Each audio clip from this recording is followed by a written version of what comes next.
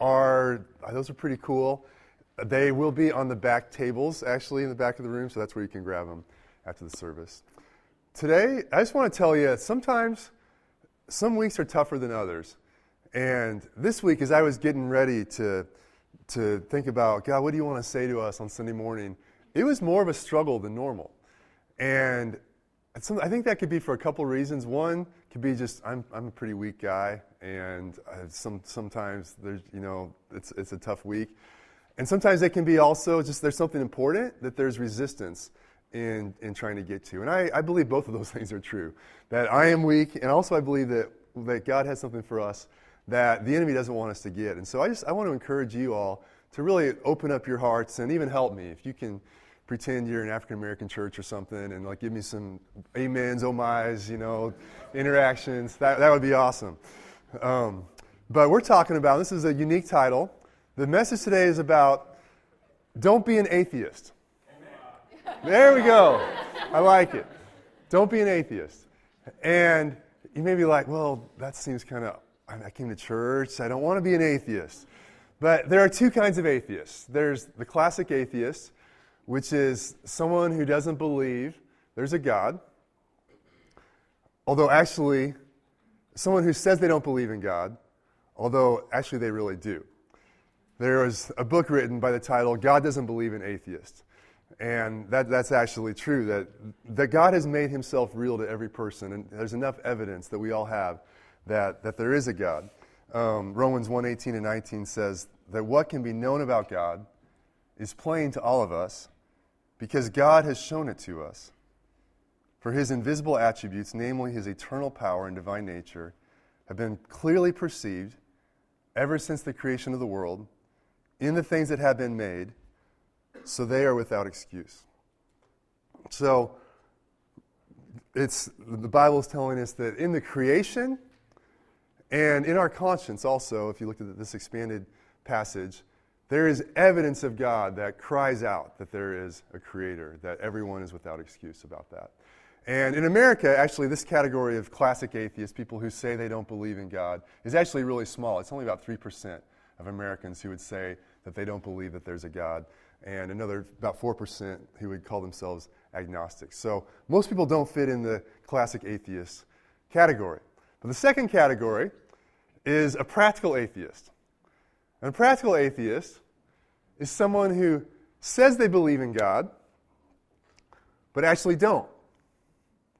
And this is a category I often find myself in.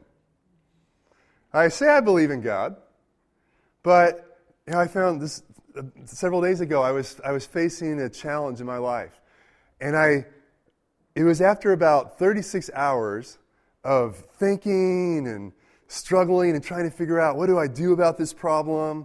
How can I address it? There was a lot of anxiety, there was worry, there was problem solving going on. I realized, wait, I've been addressing this whole situation in my life as if there was no God. I've been trying to fix it by myself. I've been dealing with it as if the only resources that were available to me were my own. And I believe in God, but I might as well not. Because, I've been living as if I don't believe in God. And that's, I think if we're honest, that we all find ourselves in that situation a lot of times. I read a story this last week. There was a little boy who went to church with his family, and on the way home, he started to cry. They were in the car driving home, and he started to cry, and his parents asked him, hey, what's the matter? Why are you crying?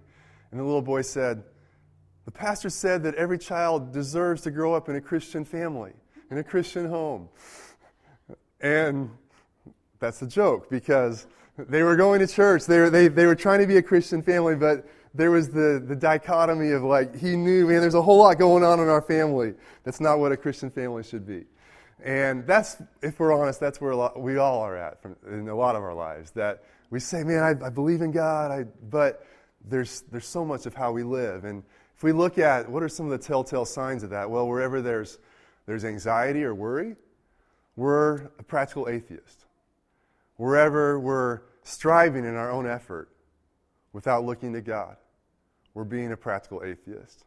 Wherever there's habitual sin in our life, or whenever we sin, we're being a practical atheist. Whenever there's unforgiveness in our life, we're a practical atheist. Wherever there's bitterness in our life, we're living as an atheist. Wherever there's self-pity in our life, we're a practical atheist. So, is this relevant to anybody? Anybody ever find themselves in any of these places? Okay, good. It's funny because, not good. It's not good because that's not where we want to be, but I'm glad we're talking about something relevant here. It's funny because a lot of Christians, if you mention one of the famous atheists out there, like Richard Dawkins or Christopher Hitchens, people get irate. It's like, oh man, they're like the bane of our existence, and we have to do something about that. But then we live much of our life as if there is no God. And we barely bat an eye at it. We treat it like it's normal. But God has something better for us. And so what we're going to do this morning, we're going to look at Psalm 53, which is a psalm that David wrote. And it's really about unbelief in God. And so we're going to look at what it looks like when we are not trusting God, when we're not believing God in our life, and kind of break it down. And then we're going to walk through one example in the Old Testament and one in the New Testament of what it looks like when we are putting our trust in God. All right? You follow? So let's just pray for a second before we dive into that. God, thank you that your word is true. Would you this morning make it living and active and speak to us exactly what you want to speak to us? We thank you for that. We pray this in Jesus' name. Amen. Psalm 53. This is a short psalm. It's 6 verses. We're gonna read through it and kind of look at what this says about not trusting in God. Verse 1 says, "The fool says in his heart, 'There is no God.' They are corrupt and their ways are vile. There is no one who does good." We'll stop there. I'm going to ask you, let's have a little fun today. What do you see? What do you see? What does this verse say about the person who doesn't believe in God? This is an easy one. He's a fool. Yeah, it's foolish not to believe in God. We won't think about that too much because that's kind of depressing. But what else? Anything else you see there? Corrupt, yeah. We become corrupt. And then you can see that there's a connection between not trusting in God and living without integrity and righteousness in our life. The last phrase I think is really interesting, and I think this is very relevant to most of us. It says, "There is no one who does good." And you think about that, like, well, I see people doing good. I see even people that are, it's actually popular in the whole atheist movement right now for atheists to say you don't have to believe in God to do good things. And there are a lot of atheists that are doing community service and being intentional about being kind and making the point that you can separate belief in God from doing good things. And so that is true. There are atheists who smile at people and serve in soup kitchens. And so how can the Bible say there's no one who does good? Well, I think one of the most important marks of our practical atheism is it's marked by self-effort.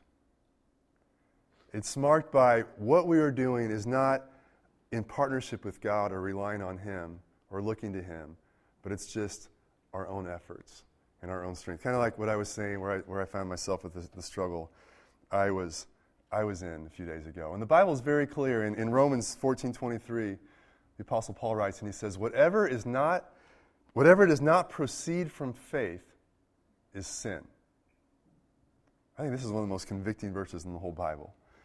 It says, anything that you and I do that doesn't come from a place of trusting in God, that doesn't come from a place of not having faith in Him, it's not just like, oh, there's a better way, but no, it's sinful.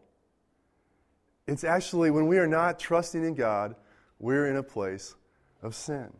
And so much of the good that we do in our own eyes things that we think are good, things we do that we think are good, are actually not good in God's eyes.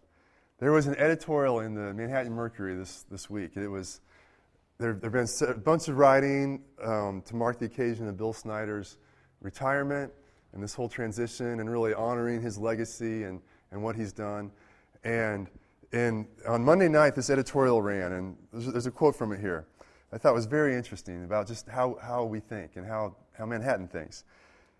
The editorial says, "I don't mean to say that Bill Snyder invented that concept." The concept was the idea that our goal should not just be like reach this, get this many wins, or have this level of success, but for Bill Snyder, goal, according to the editorial writer, is constant progress. That today I'm progressing from where I was yesterday, and the day after that I'm improving from that. And that's nothing bad about any of this. This is all good stuff. But he goes on to say, in a sense, that idea is the Protestant ethic. The idea that we are all saved by our good works, and therefore we can't really ever stop working. We have to keep working towards salvation. We have to prove it every minute of every day and prove it all night. Okay, this was just very interesting and insightful to me. It's this because I think this mentality is so pervasive in us and in our community and in our culture. The idea that, hey, to really get ahead in life, you have to just get your nose to the grindstone and just keep on pressing ahead, just keep on working harder. That's where success comes from. And the Mercury not only said that, but it said, this is the Protestant ethic. Now, Protestant, that's the branch of Christianity that we would consider ourselves part of. The Protestant movement started on the foundation that we are saved through faith in Jesus and by grace, not through works. But this totally turned that upside down and said, we are saved by our good works. And you're like, they should know better than this.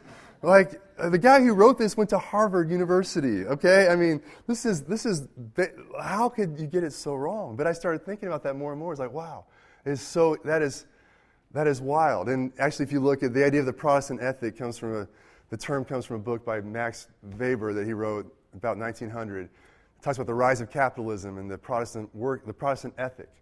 And it's the idea that in the Protestant countries of the world, capitalism flourished, and there was economic flourishing, and there was a work ethic, and there is a connection between faith in God and working hard. And the Bible says that we're saved by grace, not works, but we're saved.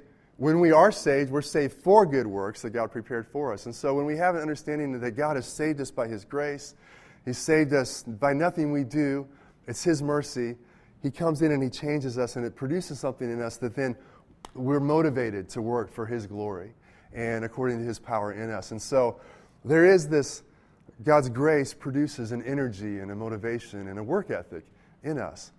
But it's easy for us to start with grace and then move into works in our own effort. And I find myself doing this so often. And throughout history, Christians have done this so often. As we start like, yeah, God, it's your grace, and I love you. Thank you for saving me. And then we move on and we get stuck in our own stuff. And when we're doing that, we're living as practical atheists. This whole analysis of the Protestant ethic, what's missing in there? Well, God is missing in there. It's nothing about God. We're saved through our own efforts. There's no need for a Savior. There's no faith in God. It's just about us. And so practical atheism is marked by self-effort. This making sense? All right. Things that start with faith in God easily morph into self-effort. Verse 2 says, God looks down from heavens on all mankind to see if there are any who understand, any who seek God. The second thing that I see here that our lack of faith in God is evident that that's the case when there's prayerlessness in our life. It says here is that who is seeking for God? Who is looking to God? And when I am going through life without praying, without realizing I need help, I need God, When prayer becomes like, oh, man, that's a chore, that's a burden. Oh, I really know I really should, but I don't have time. That's practical atheism. But when I'm saying, God, I need you. Oh, there is a God, and you are real, and you are near, and you have resources for me, and you have resources for the world. God, I'm coming before you and praying, asking for your help. That's the opposite of atheism. So that's probably one of the most telltale signs of my own life is, am I worrying or am I praying? Verse 3 goes on and says, everyone has turned away, all have become corrupt. There's no one who does good, not even one. There's that self-effort again. Verse 4, do all these evildoers know nothing? They devour my people as though eating bread. They never call on God. This is kind of interesting, but it talks about devouring other people like you're eating a loaf of bread. Like, what does that have to do with not believing in God? Well, have you noticed that when you're not trusting in God, you can start not treating people very well? I know I do. You can start you're so worried because all of the responsibility is on you. Like, I have to take care of my problems. I have to take care of this. That's a heavy weight. And you end up start kind of trampling on people and are seeing people as a means to your end, and using people, like eating them up in a sense. It's like the people around me are pawns to advance my agenda. I know that's so easy. That's what happens when we're not trusting in God. Verse 5, it goes on. It says, there they are, overwhelmed with dread, where there was nothing to dread. God scattered the bones of those who attacked you. You put them to shame, for God despised them. There they are. This whole chapter is talking about the fool who's saying in his heart, there is no God. Where does that lead to? Being overwhelmed with dread. Our practical atheism always brings fear, anxiety, and worry.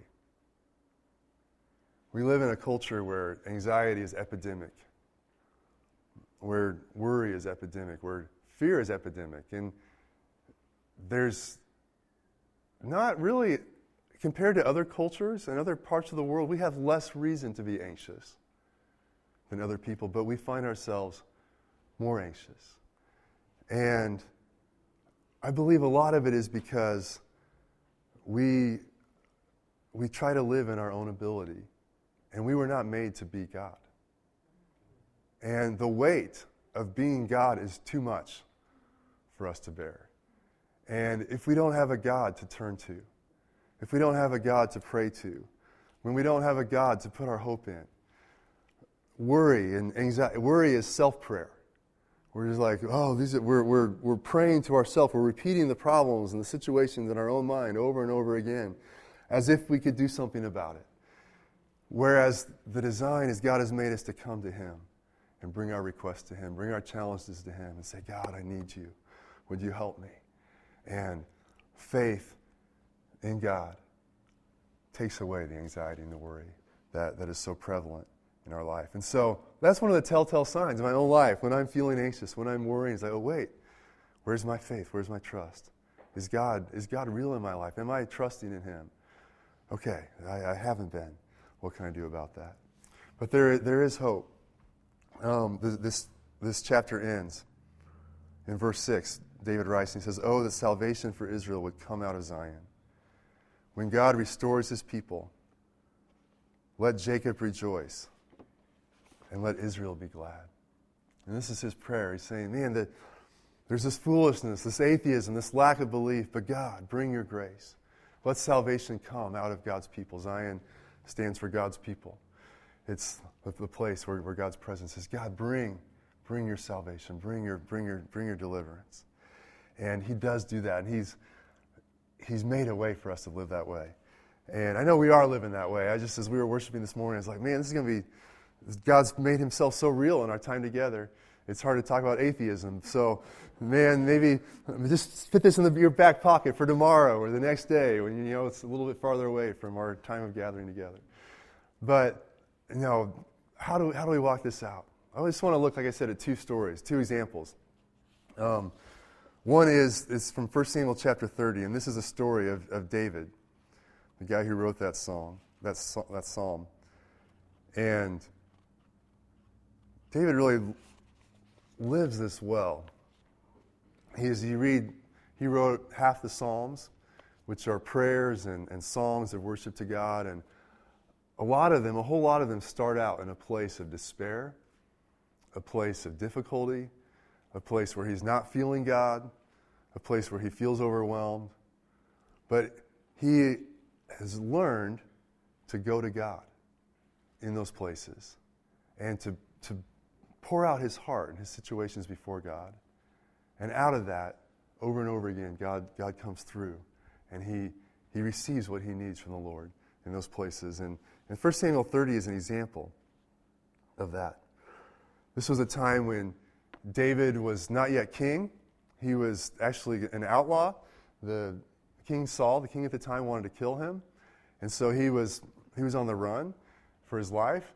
But he was trying to serve the purposes of God, and there was a group of people. They were the Bible describes them as a bunch of people who were discontented and people who were in debt and people who had a lot of problems, but they rallied around David and became his band. It became his army. So it was this motley crew that's going around, but they were fighting God's battles and serving God, fighting for justice and God's purposes in their time. So they'd gone out in some battles, and in chapter 30, they came back to their camp. And it says, in verse 1, David and his men reached Ziklag, where they'd camped on the third day. Now the Amalekites had raided the Negev and Ziklag. They had attacked Ziklag and burned it. And they had taken captive the women and everyone else in it, both young and old. They killed none of them, but carried them off as they went on their way. So their enemies came to the camp where David and his men had gone out fighting. So these other army or marauding bands came to this camp and took off all their families, their wives, their children. And so they came back, and their families had been taken. So you can imagine that would be a very, very difficult situation to come back to. It says in verse 3, when David and his men reached Ziklag, they found it destroyed by fire and their wives and sons and daughters taken captive. So David and his men wept aloud until they had no strength left to weep. David's 2 wives had been captured. In verse 6, David was greatly distressed because the men were talking of stoning him. Each one was bitter in spirit because of his sons and daughters. But David found strength in the Lord his God. Some translations say David encouraged himself in the Lord his God. Think about that situation. Wow, that was a dark day. And everybody was overwhelmed with discouragement and sorrow and a sense of, man, there's nothing we can do. This is dark. And they wept until they could weep no more. And David was right there, feeling the same thing everybody else felt. But there was something different about him than everybody else, which was that in that place of darkness, in that circumstance that was overwhelming and completely dark, David had the ability to turn to God and look to him and find encouragement and strength from God's presence, to find hope and strength from his relationship with God and from God being there for him. And he went on and he rallied the men, and they went and they chased their enemies, and they ended up taking back everything that had been taken from them, plus more. They got some booty in the deal. It was a great story. So I love that, but it all hinged upon David's ability to trust in God, David's ability to turn to God in that situation. That's where it comes down to us, is like in those places in our lives, do we have a relationship with God? Are we choosing to turn to him and go to him when we're overwhelmed? Or do we not have that ability? The other example I want to look at are illustration is in the New Testament, Galatians chapter 5, verse 22. And this is kind of different. This is a familiar passage. But we read, the fruit of the Spirit is love, joy, peace, patience, kindness, goodness, faithfulness, gentleness, self-control. Against such things there is no law. And those who belong to Christ Jesus have crucified the flesh with its passions and desires. The fruit of the Spirit, the fruit of God's Spirit in a person's life is love, joy, peace, patience, kindness, goodness, faithfulness, gentleness, self-control. How do I know if I'm living with faith in God and His presence in my life? Well, it's going to be manifest in the fruit of His Spirit in my life. And I read a book recently by Francis Chan. It's called Letters to the Church. It's a very, very inspiring book for me. He talks about this, and he says, we can easily say, we can look at like a human level of kindness or patience or love and go, oh yeah, I'm pretty good. I got the fruit of the Spirit in my life. I'm a good person.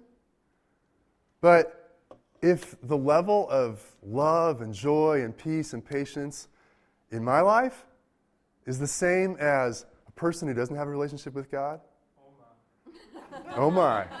There it is. You were waiting for your moment, Marcel. Perfect. If it's the same, then it's not the fruit of the Spirit.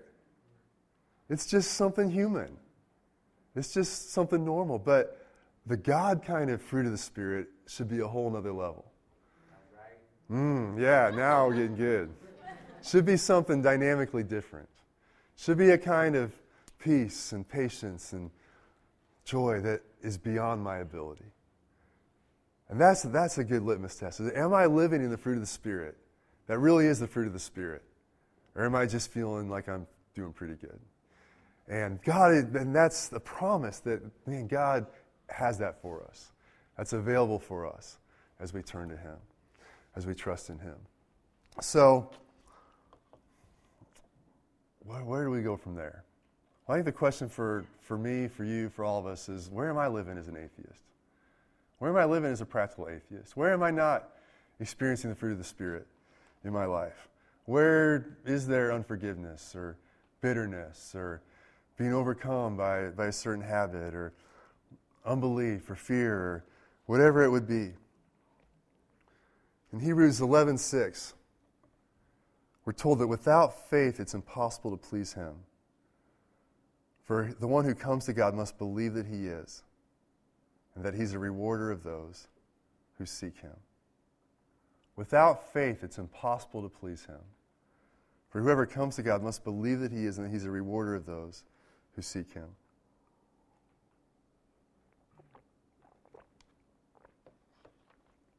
It all comes down to faith. Faith is trusting in God. It's trusting in who He is and not ourselves. Whoever comes to God must believe that He is, and that if we come to Him, He rewards us. And I know most of the time in my toughest moments, turning to God, oftentimes, I don't know if it's most of the time or often, I don't know. A lot of the time, it's not what I feel like doing. It's not what feels like is going to give me what I need. I'm getting more inclined to turn on the TV or find something on Netflix or go try to find something else. A lot of times, like, oh man, no, I know there's a God, but I need something real right now. Like, that's kind of how I feel. But if anyone comes to God, he must believe that He is, and He's a rewarder of those who earnestly seek Him.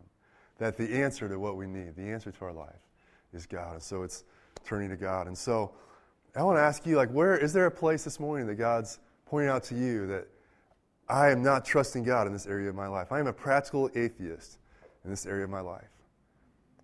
There's an invitation to turn to God. To God, I want to trust You, that You're a rewarder. in this area of my life and in all of my life.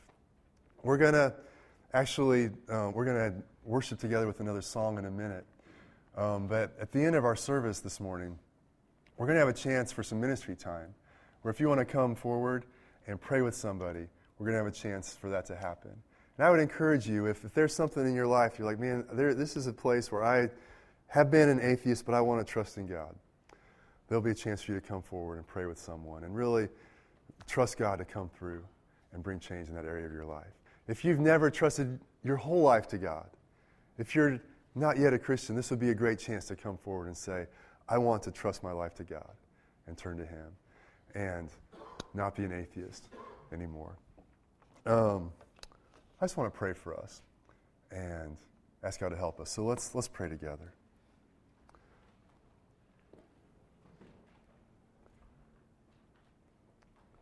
God, thank you that you're near.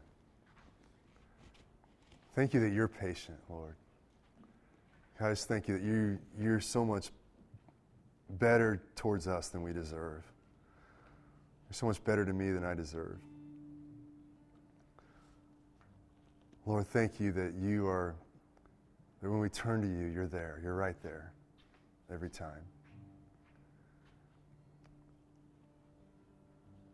Lord, thank you this morning for all the times you've come through for us. Thank you for all the times you've brought joy, all the times you've brought purpose, all the times you've brought peace, all the miracles, the healings, the provision, situations that we didn't have an answer for, but you came through for.